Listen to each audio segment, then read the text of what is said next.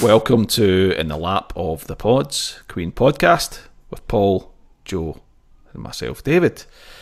It's the return of Pank, so you might have remembered an episode we did where Pank came on and talked about Freddie's piano style, and he broke down, some of his compositions, and what was amazing, I think, the last time is we found out that he uses a lot of the same chords, but he manages to make them all sound different, and you would even notice that they were basically the same chords he's been using for a lot of songs, and the same kind of vibe. Even coming to Bohemian Rhapsody and It's a Hard Life, the ding ding ding ding ding ding ding ding at the end of it, the wee piano bit, and it's basically Bohemian Rhapsody. Ding, ding, ding, it's weird, but you don't put that together. It's totally. Until he points it out, you're like, fucking hell, how did I not notice that? Yeah. So that was it. But tonight, Pank is going to be treating us to his favourite Queen song is My Melancholy Blues. So he's going to be breaking that down for us tonight, and I'm sure he'll throw in a few other things as well. I'm sure he'll want to talk about one or two other things, which we'll absolutely encourage him to do. And so before Pank joins us, it probably makes sense to let you know what our plans are for the rest of this year. So the three of us got together collectively, and we were thinking about what we had left realistically to cover. So what we've got a few solo albums from Roger still to do. Yep. Well, one and one live ones, and a few bits and bobs that we want to cover.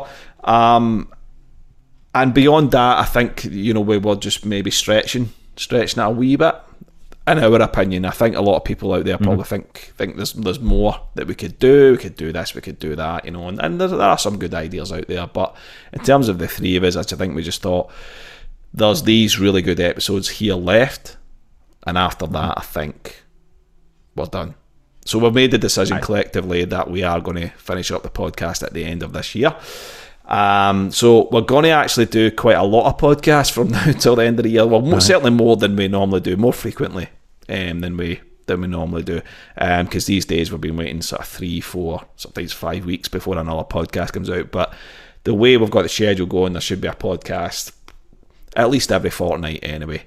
Leading up to the end of the year, and we will finish on a live show. We did a live show a couple of years back at Christmas time, and I think we're going to do that again. So probably about the middle of December, we'll do a live show. We'll just we'll grab a drink. We'll start at 7 o'clock or 7:30 or whatever, and then we'll just go on till it's finished, basically, and till people stop listening. And we'll probably invite you guys on to come and speak to us, to maybe leave, if you don't want to come on live with us, maybe you want to leave some contributions and things like that, and things you want to talk about. And then we'll do that. Some money. And then, So it's just that it's. I think we all collectively feel good about this. This is a positive thing for us, to wrap up the podcast. It's not like we're ran out of steam. It's pretty much, let's be honest with what's left here, and let's see if see how far we can take it realistically, but without stretching it too much. And I think we've got a good wee programme ahead of us to end on a high. So so that's our plans. So it'll be that'll take us to 3.5 years where I've been doing this podcast. So how you feeling about it anyway? The coming to the end. It's kind of sad, but I think you do have to end it, because I mean, like you've said before in the past, David, we don't want to end up talking about Freddie's trainers and all that, even though a pair of his trainers sold for £127,000 yesterday. I know, and we will be doing that. And we will be doing an episode on the auction and the exhibition, and we'll probably be talking about trainers. Geez, we've got to this point, so that proves a point. So we're there, aye. It's a self-fulfilling prophecy. Exactly. And 3.5, that's a long time. And I mean, I thought we'd struggle to get to the end of all 14 albums, and we've managed to get this far. It's pretty remarkable. Considering used to our cunts, I don't really like you, but we've managed to, I don't know, sort of cobble it together, We're basically like the Who, a podcast. Aye, that's what we're like. Aye. I'm obviously, I'm the genius pedo, and user just like the other I don't know guys. about the genius bit, but definitely the latter. I'll be Johnny. So I'll be the one they'll fight about in bad news. The only decent guy. He probably was a decent guy. He was probably. I'll be Keith Moon. I'll be Keith Moon because I'll be dead and I'll just not give a fuck. There you go. So it's kind of sad, but who knows? You might not have heard the last of us. Well, you would, because we've got our solo projects and all that, so. Aye. Yeah. Of course, we could come back, and the only way we would come back is, well, John, if you're listening, you know what to do. Yeah. Get the big one. That's the only way we're going to come back. So there you go. Mr. Joe. I'm just fucking sick of everything today. I hate every cunt. I hate you two, cunt. Fair play, mate. I'm brutally honest. What Paul was saying, we want to go out doing, with something that we're still passionate about talking, subjects we're still passionate about. We don't want to just go out with some dignity. You don't want to be talking about just stupid shit, and then you think, why the fuck are we even doing this? Do you know what I mean? But I think, the things that we've decided on, I think they're really strong, and I think all three has decided that we're definitely excited about doing these ones that we have left, and that's it. It's like anything that's came to its proper logical conclusion, and we're going to go out on a high note. I think you know what I mean. Yep. Aye, everything's got its end point, and I think we're at that. So so I'm okay about it. And as Paul says, you never know, we might appear again in the future, but. That's a discussion we'll have at a later date.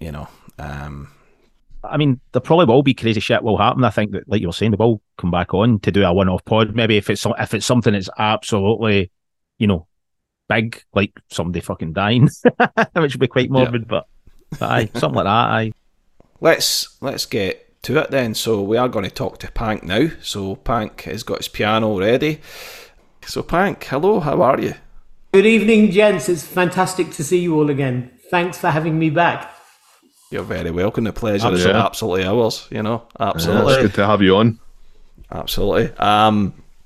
So we're doing this thing because we spoke to Pank about 2 minutes before this, and he said he was fine, but because this bit is now part of the podcast, we have to ask him again and be all fake about it. So I remain fine. All fine. So Pank, you've been a busy man in terms of immersing yourself in Freddie Mercury's world, haven't you? I've just done 2 days at Sotheby's. I've been sitting there, and at one point I did put a bid in today, and I promise you it was the most terrifying in my life. So yes. And then she went, the bid is with you. So I went, no, it's not. And then somebody upped it almost within a millisecond. And then she said, do you want to go to this? And I went, yes. Oh, no.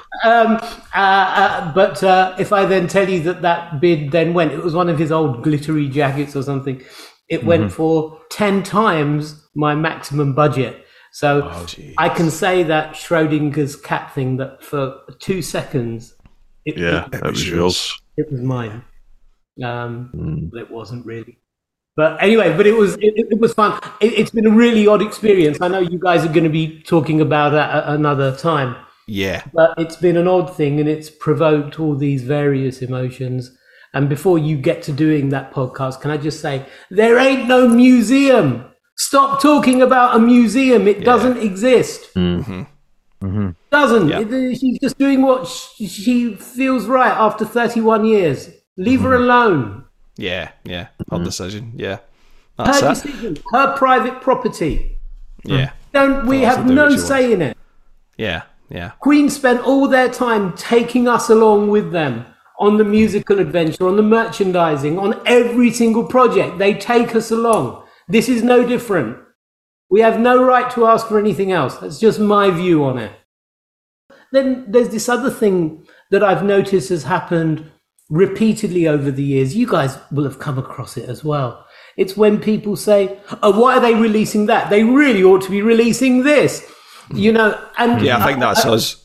You've done that. And, you know, for example, I did it myself last year when nothing was released for the 40th anniversary of Hot Space, because I'm the only one that would buy it. Well, me and Pete from Galway were the only two. I'd buy it. I think we'd buy it. But nothing happened. But then I think to myself, well, I've got no right to expect otherwise. It's not up to me. I liked them because of the stuff they did do, not because of the stuff they didn't do. If they've got their own filters, then it's a matter for them. I'm still going to shell out for it anyway. So what I say matter. If I don't like it, it's my choice. It's just, anyway, they Totally.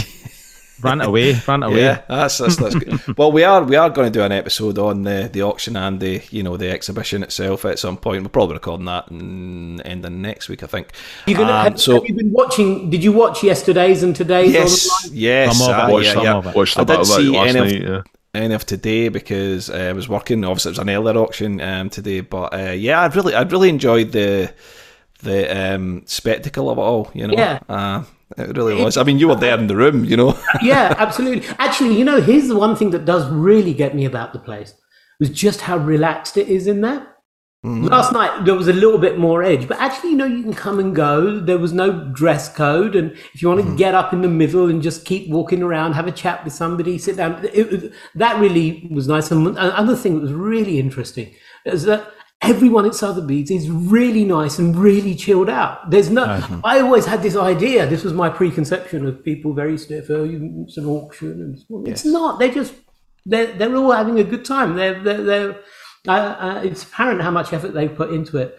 But that was one of my misconceptions about what Sotheby's would be like. It's just been a really nice place to go to. Anyway, even when we went, it was like that. But it had a kind of easy kind of vibe. I mean, it was busy though. There was a lot of people there, so they were kind of moving people on quickly. But I mean, the very fact that all these stuff's right in front of you, most of it, you could touch it in theory. Obviously, you don't out of respect, but it was pretty lax. Oh, Pank made a face there, Okay, right. All right, Pank. He'll not disclose what he touched. Spill the beans, Pank. Pank. So I'm right in saying that we talked about this. So we actually met up with you, myself and Joe. That was what was it, about 2 weeks ago? Almost 2 weeks ago. And that was another joy of the auction. I mean, just to hang out with you guys. Oh, thank you. Likewise. We had a great time, and we were talking. We're talking about your favourite song is My Melancholy Blues. Absolutely. Yeah. My Melancholy Blues, my favourite song off my favourite album. And of course, that's not to say, of course, everyone will come at this differently. That everyone will say that it's not their greatest or whatever. For me, it's their his most perfect. It's my favourite album. It's where it sits in an album and where that album sits generally. Yep. That combination. Yep. Is what makes it just so perfect. You've got those first 4 albums, those mini masterpieces from 1973, 74, 75, 76, all beautiful, all wonderful, joyous. And there's something about when you hear his vocals on News of the World that just lets you know that this corner has been turned. I know everybody says that it's the Bend in the Road album. It kind of dictates everything that follows. But where people miss out, I think, is even though the intricate embroidery of those earlier albums has kind of just gone away, and all the multi-harmonies and so on, you think they've gone away. Actually, they haven't. It's just that they do this album with a little bit more stripped down, but with a bit more nasty edge. There's just a little nasty edge to it. Not great, but those earlier albums, they're just full of warmth and youthful excitement and perfect vocals and everything, all that embroidery that goes with it. But this is just, as I say, do you think, I mean, I've always thought there's, just that, the slight menace. You can even see it on the pick sleeve, on the cover, and on the photo of them on the inside, on the red folding bit on the inside sleeve. I've always thought this was Queen's heaviest album. I think I even said that on the pod. I know like Queen 2 is heavy, but I think I do agree with you. This album's a lot more. I don't know how to say this right. It's kind of, the first like 4 or 5 albums are kind of British sounding in a way, but I think the News of the World's starting to lean more to that kind of, dare I say, American Atlantic rock, but nastier, but that nasty edge. Do you know what I mean? Yeah, and just attitude. It's got some attitude. Aye, totally. Yeah. From everybody on it, which is unusual because it's usually only Roger that brings the attitude. Yeah, and all the you've got all those various different varieties. But what I love also about it is the themes in the album. You've got 2 distinct themes. It's either young people who ought to be doing a lot better, or why aren't you trying to do much better, or you should be doing better, or you haven't done better, and here's how you can, or stop trying to be better. It's all of those things, or we are the champions because we've done better than everybody else. So you've got all of this stuff, and then you've got the whole business of failed love is the rest of it. I mean, what I love so much about side 2 is you start with Get Down, Make Love, where Freddie's basically getting his rocks off with whoever. By track number 3, they're already making it 7 instead of 6:30. By the end of the side, whoever it is has gone off completely, leaving him in his melancholy blues. And I just think that contrast between that Get Down, Make Love, which is, again, it's in my top 10 favorite songs. At the start and at the end, and as we'll see in due course, both of them in E flat, which is itself interesting, and I'm sure there's something in that. I just love how that shifts that, and then you get to this last thing at the end, and It's Late, this tragic love story, which is all a magnificent song, and it's all failure. And then at that very end, just you've got that raw ending of It's Late, that symbol that's out of place, isn't it? That's almost added in. And then you've got that little scratchy bit just before Freddie comes in on the piano, which is a little bit unrehearsed. It just sounds like it's a little bit unrehearsed. And it's then, that for me is their first, if you can think of another one in those first few albums, and including News of the World itself, which is completely stripped down. There's nothing. One vocal, one guitar, one bass, and some basic, gorgeous, brushy drums, which we talked about, didn't we, David? Which I think you're a particular fan Absolutely, of. His drum work on that. It's just very classy. It's so stripped down. Yeah. And just and what was also great about that is, as I said to you before, the vocals all sound different. The engineering, the sound production, he sounds like he's in a different place to where he was for all of those earlier albums. Each of those albums has its own vocal sound, if you know what I mean. They've all got the same sort of intonation, rasp in the voice. This one, again, slightly different, more open. And then just for that last song, it's still an expansive vocal, but just slightly shoeboxy, just in this smoky corner or something. It's really neatly done, and it's totally unembroidered, and it's just gorgeous. Yes. That's it. We can pack it up now. I can just go off and Well, what a way to listen to describe the song. I mean, I don't think anyone can really top that, to be honest. Absolutely. And so then, and then from a piano player's perspective, it's just so and I know I don't want to revisit stuff that we talked about. Do you know it was a year ago, by the way, that first Was it? But it was a year ago. A year when we did this. Yeah, I had black hair then. Wow. But so I talked about this. So so it's obviously it's in E flat. So just tell me you can hear. Yeah. Yep. All good. Mm-hmm. So, and as I said, what's really interesting, as we talked about this before, is his love of that E flat, and how I think if it wasn't for E flat, many of his greatest hits would never have been written in the first place, because he was a doodler and a tinkerer on the piano. But when you compare that to Get Down, Make Love, because Get Down, Make Love in E flat also starts in the same key, so it's, yeah. And then you've got this lovely bit in My Melancholy Blues where he goes, and you put the two together. And but then but then you've got this thing here where you've got, and then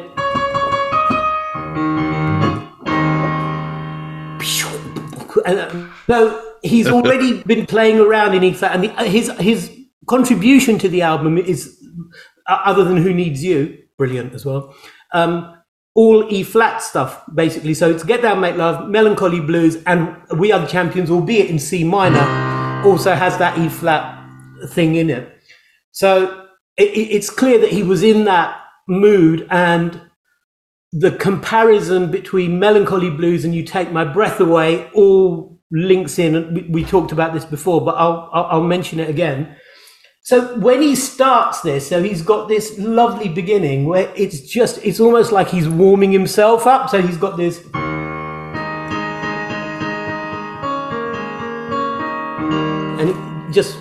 and he just does that. And it's almost just like he's sort of Just feeling himself into it. Yeah. Yeah. And then there's this little diminished here. And he just stops there, and then he breaks into his. Oh, and there it comes. Yeah. There it comes. My three favourite chords on the planet. And we already talked about how many we identified, 11, 12 songs where he does. And side one, We Are the Champions, I've had my share of sand kicked in my face. It's just those same three. And you win, you lose, it's a chance you have to take with love. All those, we went through those at great length. And ooh love, oh boy. And so he's just in his comfort zone. But then nothing else happens other than just his vocal. And then, so he's got this, and so he sits on this C minor, and that's kind of quite similar to We Are the Champions, and the party's over. And then he's just playing these chords so easily, and then Baby Left Me for Somebody New, and then a diminished here. Oh, brilliant. Just beautiful. Mm-hmm. But I'm not doing it the remotest bit of justice. It's just you are indeed. And yeah. And then this, I don't want to talk about it, and it's just that cheeky little, and he'd never done anything like this before. Mm-hmm. And I thought to myself that imagine if he had done this even a few months or a year earlier, because it's just his own voice. You would have had about, he goes, my baby left me for, and you could imagine the whole choir going, someone new. Mm-hmm. I don't want to talk about it. Ooh, about 10 voices. Yeah, absolutely. Yeah. 1, 2, 3, 4. You know, it's not. It just keeps it going on his own. And then, so somebody new. I don't want to talk about it. And then it goes into a minor there. Want to forget about it, want to be intoxicated with.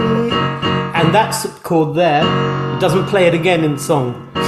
That special brew. And then you go into the main verse. It's just, phenomenal. There's a lot going on just in the lead up, you know. Yeah. Yeah. Do you think, Pank, that he's playing a character? Like, he's put himself, I'm in a smoky nightclub at the end of the night. I'm on a stage myself with a piano. This is the story. There's a lovely story, and look at his use of the wordplay there. He goes from he says the way he says so come and get me, let me get in that sinking feeling, that says my heart is on an all-time low. And so where he is in his storytelling, he makes no secret of the fact, I'm getting a bit famous, I'm causing a mild sensation with this new occupation. So here I am, I'm finally cut the big time, but actually I'm just really low. And just what that reminded me of, was inside my heart is breaking, my makeup may be flaking, but in this instance, my smile ain't staying on. Yeah. I love that, and he's so. What does he say? So get in. So don't and where that sunny smile, he goes from sunny smile, then to cloudy and overcast to stormy weather, just in 2 lines. Sunny, and I love that use of cloudy and overcast. That's a very formal British phrase that you'd get off a weather. Yeah. Song, you can get away with just putting cloudy and overcast. So it's almost like he's reading out the weather forecast there. So Paul, that is, isn't it? It is the story. I'm causing a mild sensation, but don't expect me to be pleased about it. It's brilliant. That's it. Even just that alone, Pank, is something I never thought of. No, me too. I know the lyric, but I'd never really thought about the lyric. Yeah. Put it in that context. That's changing the dynamic of the song. Yeah, for me. People say that there's little elements of himself in most of the songs. There's little bits here and there. But I love the fact because they've just done this massive. They've done Bohemian Rhapsody. They've done Somebody to Love, and I just love the way I'm causing a mild sensation. I love that. Never caused any mild sensation at all. Overwhelming sensation. I don't think you get a mild sensation. He doesn't do it, does he? I've just realised mild is another weather term as well. True. A clammy sensation. Dissect. He'd be saying, "Oh no, I really didn't think of it that way." Brilliant. Was this? When did this become your favourite song? Was it a case of was this very recently, or recent years? Has it always been kind of up there? No, I don't think so. I certainly don't think it was at the time when I got the album. No, I got the album probably 1983, 84. No, I think it came about sometime. I can't actually think, but it certainly I would have thought for the last 20 years. I thought I'd show you this for my 50th birthday. My neighbours got me one of these sound waves. Wow. Cool. Excellent. So that's the sound wave of My Melancholy Blues, in a frame. I'm sorry, I'll send you a picture of it if you like. But that's how that looks. I mean, can you imagine what the sound wave would look like for March of the Black Queen or something? It would just like Bayeux Tapestry. On forever. So I can't exactly remember when, but certainly for many, many years. Mm-hmm. Where do you sit on this song? Do you? This is probably my second favourite Freddie piano ballad. You take my breath away. You take my breath away. Is my favourite. I'm the same. Yeah, but this is close. Aye, but they're totally different. Like you were saying, they're completely different because I Take Your Breath Away is really complex with vocal harmonies and stuff like that. And Melancholy Blues is a total opposite. Just jazzy, bluesy piano. Yeah, all evoke the same feeling. Do you know what I mean? So if you look at what he was doing with Breath Away, it was so you've got this. My guess is I'm in for a cloudy and overcast. And then in You Take My Breath Away, I'll get no sleep till I find you to tell you. Just and the with chords, same. yeah, totally can hear it. Mm-hmm. The same chord pattern. Yeah, it's just spaced out differently. Yeah. Right into the ends of the earth, I'll get no sleep till I find you to tell you. And so that. Just those four chords, and yet they are just. We talked about this before, I know, but it's isn't it? That the two of his best were the same. Same chords. Yeah. I mean, that's it. I mean, and to make them sound like different songs, they're aye, with the same chords and the same kind of progressions a lot of the time, but they don't. You would never think they sound similar in any way. I think that's that's genius. I totally agree. But that was quite a late discovery for me. Probably in the last few years, I discovered that. But I've always said that, and this is borne out by this auction. One thing that I was wrong about when we met a year ago was, you remember how I was talking about the fact that I never quite understood how Freddie's, fairly light fingers were able to cope with these very heavy piano keys. Mm-hmm. That sort of little mystery has been resolved now, because there is some interesting stuff about the piano. Yeah, the Baby Grand. And he deliberately chose that Yamaha to accommodate his lightness of touch, which I hadn't appreciated before. So that's why they had only just started selling these Yamahas in this country, the Grands, at that time, which is why he felt so comfortable with it.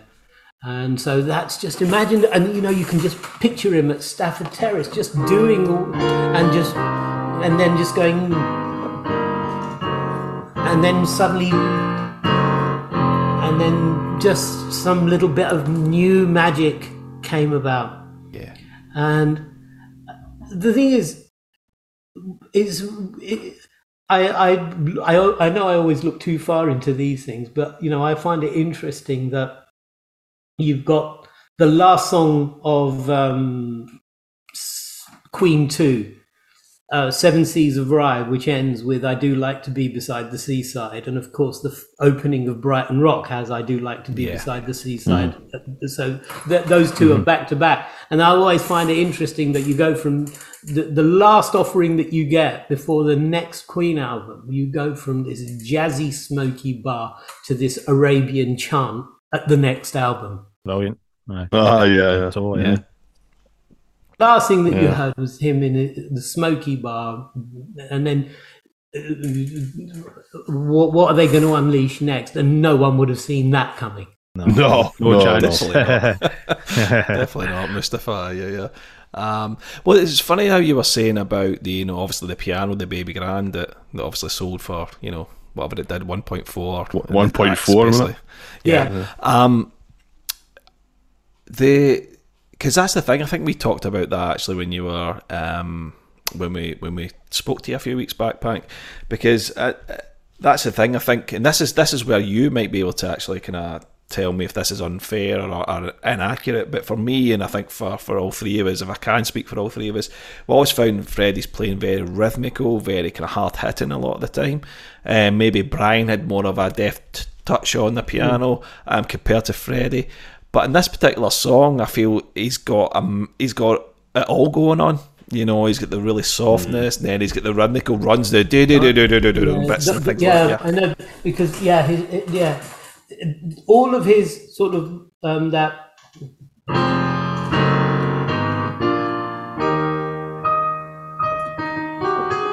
Now that little bluesy, that little trill, that, and then that, and that. There's loads that kind of thing, and then that's all, just easy going. And then, but you're right to say that when he does, that's more his how he had done things before. But I think he's helped, of course, by that really lovely rhythm that accompanies it. That just that like. And it carries him along very easily. Deft playing, as you said, really deft, and lightness of touch. But don't forget, if you then compare it with the Bach style playing of Love of My Life, and that's where you contrast those two songs, the piano playing in there, that's where the brilliance of the guy's technique comes in. Sorry, Pank, I think we've lost your sound there. Hello. Oh, you're back now. Sorry, maybe I just quietened down because I was just reflecting on that Bach style of playing that he only ever really showed in that one song of Love of My Life. And so within 2 years, he's producing that sort of bluesy playing. I think it's just a perfect example of his dexterity. Absolutely, yeah, totally. And I think that's it. I think obviously, as I said at the start, you've immersed yourself in Freddie's world, a lot recently, and myself and Joe having visited the exhibition, and it's strange because I think it's you're seeing these objects in an exhibition.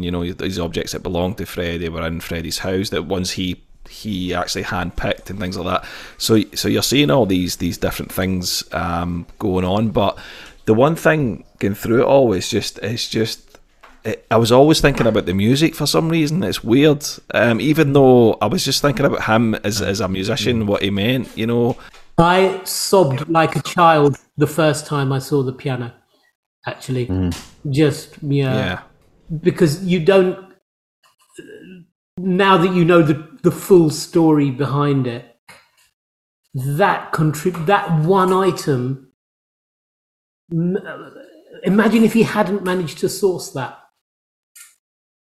What might he not have done? It's really speculative, I know. Very true. But given that he spent ages trying to find this thing that suited his light deftness of touch, and then finally he found it. Imagine if he'd found something that he wasn't quite comfortable with, maybe a bit comfortable with, that he may not have spent those many hours just messing around and tinkering. That his own word, tinkering. Yeah, that's a good point. Really feel close to that object. You're right. There's only so much you can feel when you're looking at champagne glasses and bar stools and the sheer, if you're not that interested in the Japanese art, other than knowing it belonged to him, actually it's not going to resonate that much. That's why the top room where the One Vision t-shirts and all of those things were hanging, that room and the piano, because then I was, I had the boys with me and my wife, and I took my dad on the last occasion as well. Cool. And I was literally calling up YouTube videos. I was saying, this is why that T-shirt over there matters.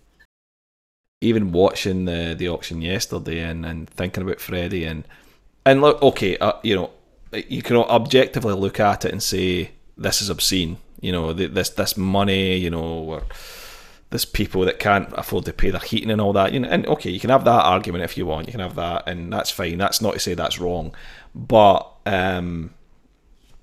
looking at it, just purely as a spectacle, and the fact that I know Freddie was there, he would have absolutely loved every minute of seeing all this stuff going for crazy money. He would have done, and that's right, and that's why I think it was a good thing to have done, because I don't think it in any way dehumanized him. On the contrary, I think it humanized him to see, you see his Scrabble board, you see his suitcases, some of the chairs and stuff aren't in the greatest of nick, because it was his lived experience.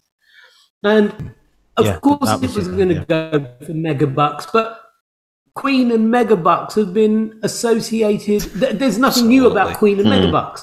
Yes. That last tour, the Queen Adam Lambert last Rhapsody tour, grossed 58 million. All I know is 18 to 20 million each they got from that tour. And so Freddie now has 2 auctions, and over 2 days they've made gross 22 million. Yeah. That's theirs. They've always done it. We still love them. Brian and Roger are in the rich list every year, and so is John. They're all in the rich list, and Freddie would have been in the rich list. So this is just symbolic of that. I can't get mawkish about that. He was glamorous. Yeah. Brian May today put a thing up saying he couldn't watch the auction because he thought it was really sad to see the stuff getting sold, which I thought was kind of nice. You know what I mean? And I had a bit of a problem with that, because it led to a pile on Mary on Twitter. Oh well, I didn't see that. I just said seen the headline, and I thought that was odd. I don't read the comments. I thought what was slightly surprising about Brian's comment. By the way, yeah, I can see how you might think that way. That my dear friend, all of his stuff is going, and so on. But there's never been any other plan for it. Not that we've ever been aware of. No, true. And we've got the book now, and she said in the introduction that Freddie never wanted this stuff to be in a museum or anything like that. And, he said, Brian said in his note, for family and friends, this really hurts. And I accept that, because he said it, but she was also family and friend.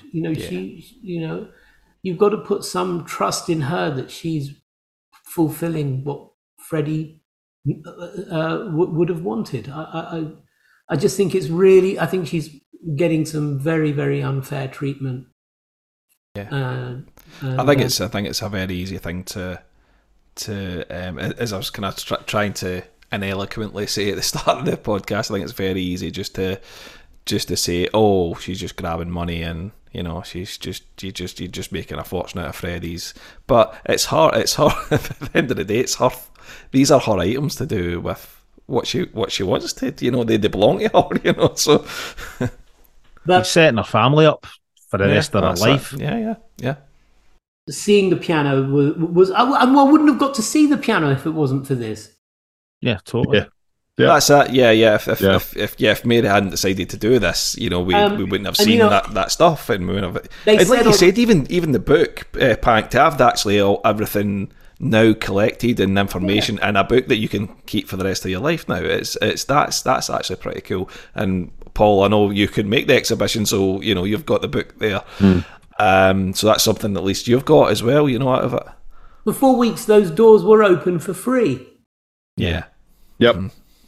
Totally. But I couldn't believe it was free. I kept going back. It's 40 minutes from me for me door to door. So it would have been silly not to.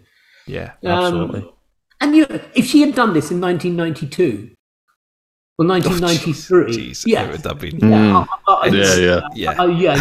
You'd be thinking, come on. She's hung on to it long enough. Yep. Yeah, absolutely.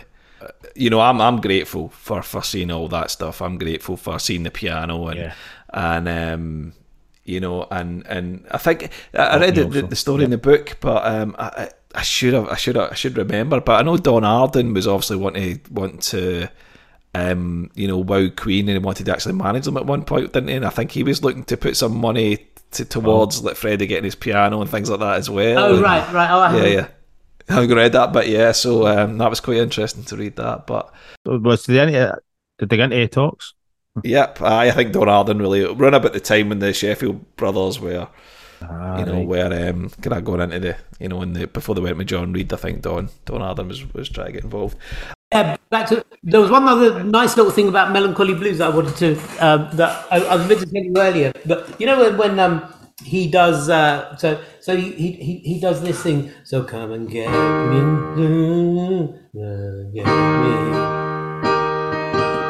And then he hits this chord. Let me. So it's now it's called, and my son told me this, and I've already forgotten what it's called. The subdominant or the dominant. So where you play the chord, and then you go to the second note, and then get the note chord out of that. So you do this. So come and get me, let me. And I really love that technique.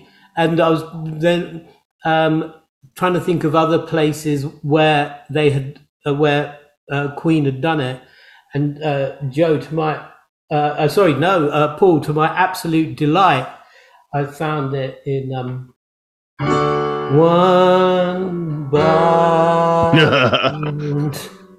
Oh no, fuck that song. See that lovely use of the dominant. Oh yeah, there it is. Yeah. I thought, yeah, such brilliant musicality there, because you're talking about the wonderful writing of Melancholy Blues, and you take my breath away. And then of course No One But You. By the way, you guys have caused a real problem with me in No One But You, because normally what you do is you take stuff that I really like and you kind of hew away at the edges of it, so leaving me in occasional bits of doubt. But with No One But You, I always thought it was awful. And after the podcast, I was left thinking, I think it's all right. It's not actually as bad as they thought. That's great. Fucking hell, man. You went so bad that I was actually trying to pull something back from the poor chaps. Because he goes la la la la la la la, and listen, oh look, that's nice. Yeah, but the difference is Freddie Mercury isn't singing it, and playing the piano, and he would have a better melody and everything. That's a crazy situation. Or Roger squawking over it. But anyway, so what I was the serious point that I was making was let me now, one thing that is quite interesting, that use of that subdominant, was Get Down Make Love, we'd already got, it goes and then when it changes key, it only does it for it goes into that same G. So every time I get high, you won't come. So he uses the G there. And I'd never thought about, this might be a new way of thinking for me, because I'd never thought about this whole going from there to there. And he does it in both songs, which I thought was really geeky, but really interesting. That is interesting, totally. Because there's only 3 chords in Get Down, Make Love. So Get Down, Make Love. And then you say it's enough, in fact it's too much, every time I wanna get down, and then back to that. That's it. Simple. And yet there's so much work going on top of it. And yeah, totally. Yeah. Absolutely. Effective. Other examples of the use of the subdominant, but that might be for actually I was going to say for another time, but who knows? Get it in now. Get it. Yeah, you can put it in now if you like. You need to start your own podcast. All about Freddie's piano playing. I'd listen to it, man. Yeah, definitely.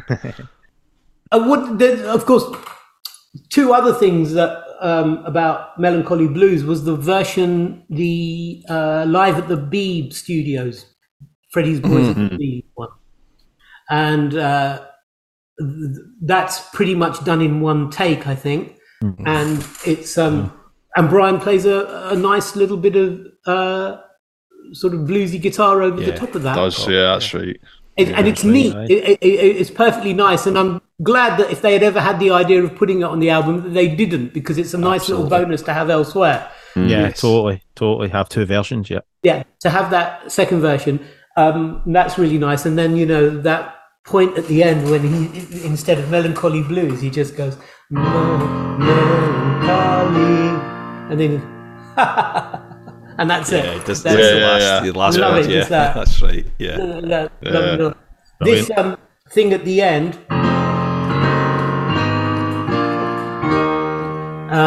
Again, another favourite of Freddie's. A nice way he liked his chords to go upwards. So I learned my passion in the good old-fashioned school of lover boys. And it also does it in It's a Hard Life as well. So he loves that sort of movement up to the climax and the major chord again. And did a lot with so little. Yeah, with just the same building blocks. And one thing that you really ought to hear, it's not as bad as you might think, is... Elaine Page did an album of Queen songs. Oh, yeah. Have you heard it? No.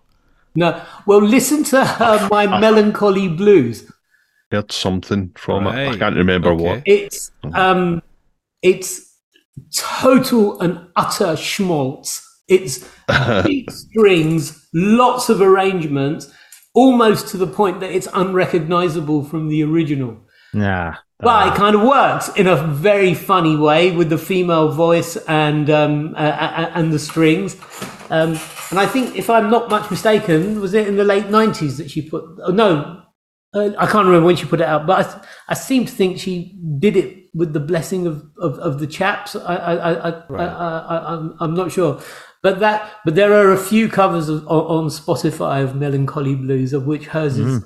perhaps the most interesting. Otherwise, it's lots of people like me. Check it out. Definitely, aye. Yeah, I was going to ask you, Pank, your opinion on this, because obviously another performance of this song, it's quite famous, is the Earl's Court one. That was on the Real Live video, and obviously it was. Earl's Court or Houston? Oh, was it Houston? Sorry, it was Houston, wasn't it? Was it maybe Houston? Houston, it's got the Harlequin. It's Houston. Yeah, you're right. Sorry, apologies. It's just So when he performs that, I always thought it's strange, because he's in a big arena, and I always felt that he went really fierce with it, with the piano's really, and then he's like, another party's over. He's really kind of belting it out. It's almost like, shit, this is a big, massive arena. I don't know, sound systems maybe weren't as sophisticated then. I'll need to belt this out to get this across. But just think about, firstly, yes, he did that. And if you think about the real one where he had to do that, was when he did You Take My Breath Away at Hyde Park. And at that point, the song didn't even exist. No, yep. That was a summer 1976. I think the album came out in about November or thereabouts. Yeah, it was later the year, Yeah, and November. he said to everybody, 150,000, now be quiet, everyone, because I'm going to play you something from my new album. Yeah. Which is normally the point where everyone goes and gets their a pint, hot dog. A piss. Yeah. But he just really quietly does it, and he just really quietly plays it. But then his voice is triumphant. If you'd been there, I'm sure it would have echoed around Hyde Park, and that's what I think he does here. Because there's only those two songs where it's just him and the piano and no one else. Yep. So he's got to almost compensate. He's got to give it a bit of bass. He's got to give it a bit of rhythm. Yep. And he's got to give it some bellow, hasn't he? And I think it's great when he does it. Oh no, yeah. Those little conversions where they change things around a bit to go Love live. that. That's what I love about Queen. Aye, totally. Always make it work, don't they? Different live, yeah. They always make it more interesting. You know, like Staying Power is a different, you know, is a chunkier, sort of quicker moving rock song. Far better, yep, far better. Yeah. I'd like to see, now that you mention it, David, the idea that I wonder on that crazy tour of London where I don't know if it was on the set list for that. I doubt it. For those smaller venues, it would have been lovely to see him do it there. Oh yeah, the Hammersmith or something. Yeah. You know that brilliant documentary, the North American tour one, presented by Bob Harris. Yeah. Oh yeah. Brilliant one of My Melancholy Blues. Freddie's got a pale blue shirt and he's got the headphones on and he's bellowing it out into the microphone. Amazing, It's amazing footage. Studio, yeah, that's fantastic as well. That's some of my favourite Queen footage. It's the best. It's the best, isn't it? Yeah, I think it's easily the best of all the documentaries. Oh yeah, 100%. Yeah, and because it's that time in the band's career as well for me. And also for the main and only other big reason is because there weren't any irritating talking heads giving their opinions. Mm-hmm. It was just just them. Four of them. Amazing, and that's the way it should be. Yeah, yeah. You sort of get Russ Abbott saying, "Oh yeah, well I was on."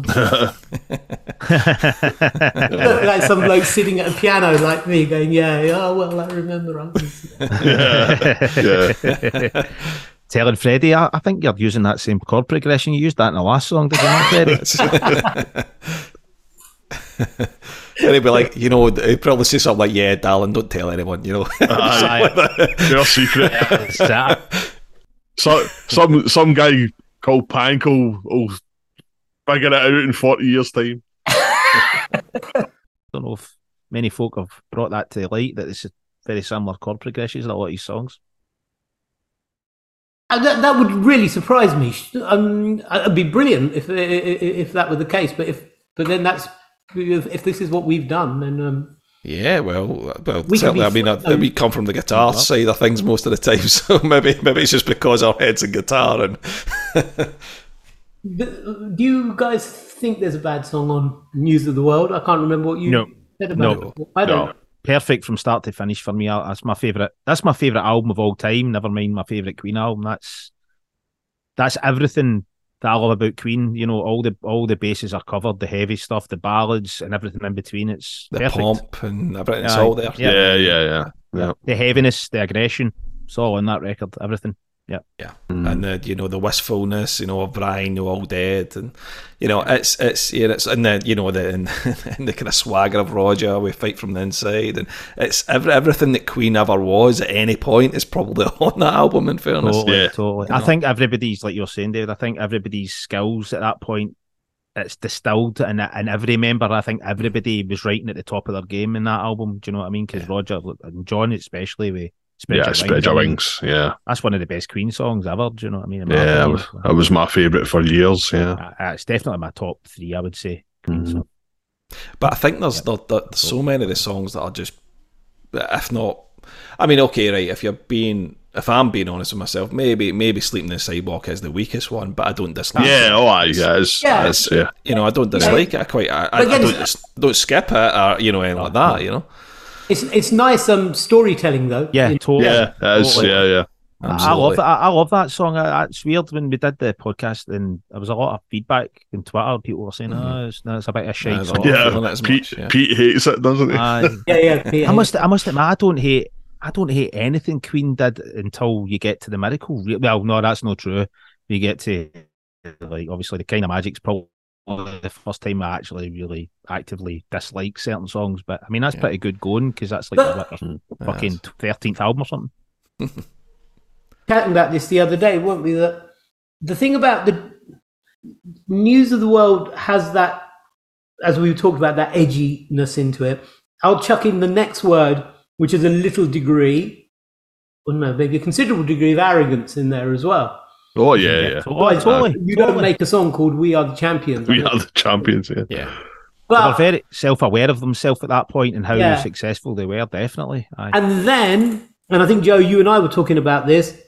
That that's for me is the thing about jazz is an arrogant album. Oh yeah.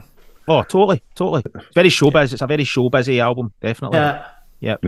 A little bit complacent. Yeah.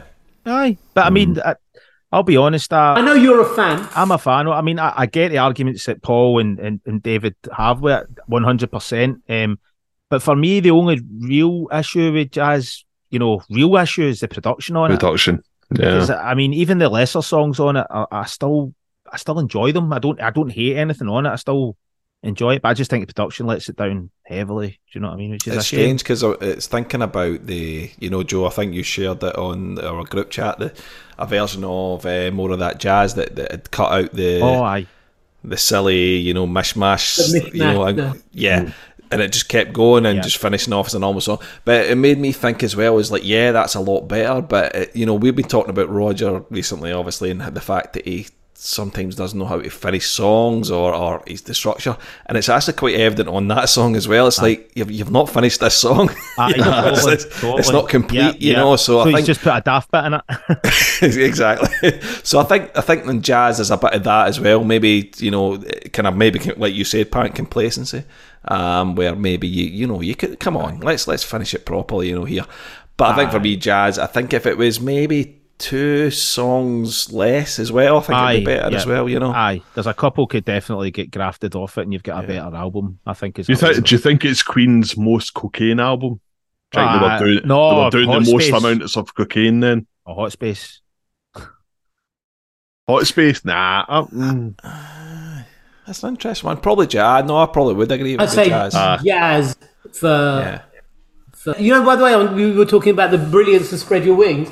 There's one thing that Queen didn't do it a lot. Is that what they talked about, that that line in Every Time We Say Goodbye, is that change from major to minor. Mm-hmm. Mm-hmm. So in Melancholy Blues, you have it where he does this A major, A flat major, and just goes into the minor, really nice. And in Spread Your Wings, it goes and so it's la la la la, and then over and over again. Amazing, beautiful chord progression. Really good, isn't it? Minor. Beautiful. And because I tend to try and spend my time trying to work these chords out for myself, and I didn't know what was going on there. I was thinking, what is that chord? And I just realised all they've just done is gone into a really easy minor arrangement, a major minor arrangement. They don't do that very often. Mm-hmm. No, but it really makes a difference. Melodically, aye, definitely. Yeah, excellent. I know. Joe said you should do your own podcast. I agree with that. Actually, you should. Yeah. You should just carry on. You should carry this podcast on when we finish. Yeah, we'll hand it over to you, and we'll guest on take on the name. But you'll take all the flack from all the previous episodes as well. So you're yeah. I could be sort of Lambert of the. No, you're better than that. Paul Rogers. Yeah. Aye, Paul Rogers, maybe. Aye. He's better, isn't he? Yeah. Aye, give us some Spike. Aye. Please give us a Spike masterclass. Playing honky tonk piano. But is that definitely it at the end of this year? Yes, it's definitely it. Well, we had a big chat. We had a big chat last week, I think, week before maybe, and we just kind of like tried to be honest with ourselves individually and collectively about where we were at. It was actually really good, and after it, we all felt really kind of excited for the end. About the podcast, not because it's coming to an end, but actually the run that we're going to do. We were reinvigorating, exciting, isn't it? So, there's some really good ones now. Well, Pank, thank you very much again. That was an absolute pleasure. Aye, pleasure, mate. Thank you for doing that, man. And I'll say my bit. I know you're going to have time for goodbyes, but you give a lot of people a lot of food for thought as well as a lot of fun. I was talking to when I met the others, Paul. I was just saying that one of the highlights of the last 2 have just come from you, and it's things you've not said rather than things that you have said, which is what David will say. So, Paul, what do you say? There's silence, and then there's says it all. Brilliant. But yeah, so no, thank you, and not just for this one, but for the time of the last time we met. It was because quite a lot of people got in touch afterwards just to say how much they enjoyed it, and that's all thanks to you guys. I'm very grateful. No, thank you. You've actually, thank you. As we said, I can't believe it was a year ago, but as we said a year ago, you've actually raised the level and the classiness of our podcast yet again. You know, absolutely. You're making us look good. Well, I hope to see you all again soon, guys. Thanks again. Oh, absolutely. Thank absolutely. you. Take care of yourself. Thank you very much again. Okay. Cheers. God bless. See you. Bye, guys. Bye. Bye.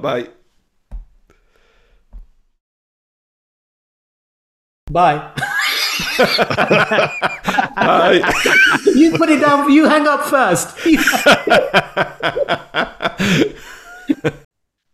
So that was our.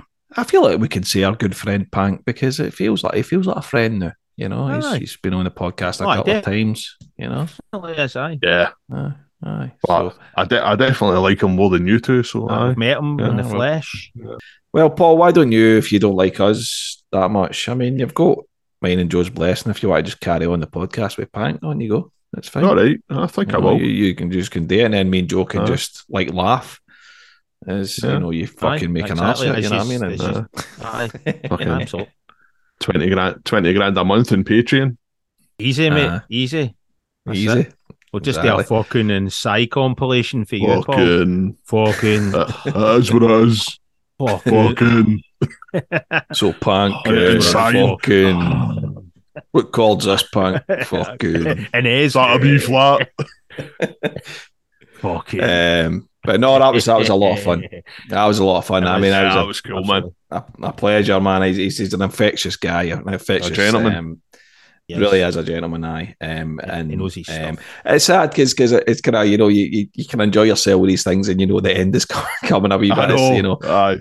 But you know, we might be doing things in the future. You know, who knows? And maybe Pank could be involved again, to kind of break down some things for us. There's a couple of things in my head actually as I speak there, which we'll talk about off camera, off audio, off tape, offline. Off tape. I like that. Off tape. Yeah, because we've got a real tape. That's it. Pro Tools here, man. Splice it all together with fucking razor blades and that. That's it, man. Fucking sounds like it most of the time, to be honest. It does. So anyway, so thanks everybody for listening. I mean, I think, you know, thanks for listening. It was really Pank's show, to be perfectly honest, and just amazing how somebody can take a Queen song and again add another dimension onto what you think about that song.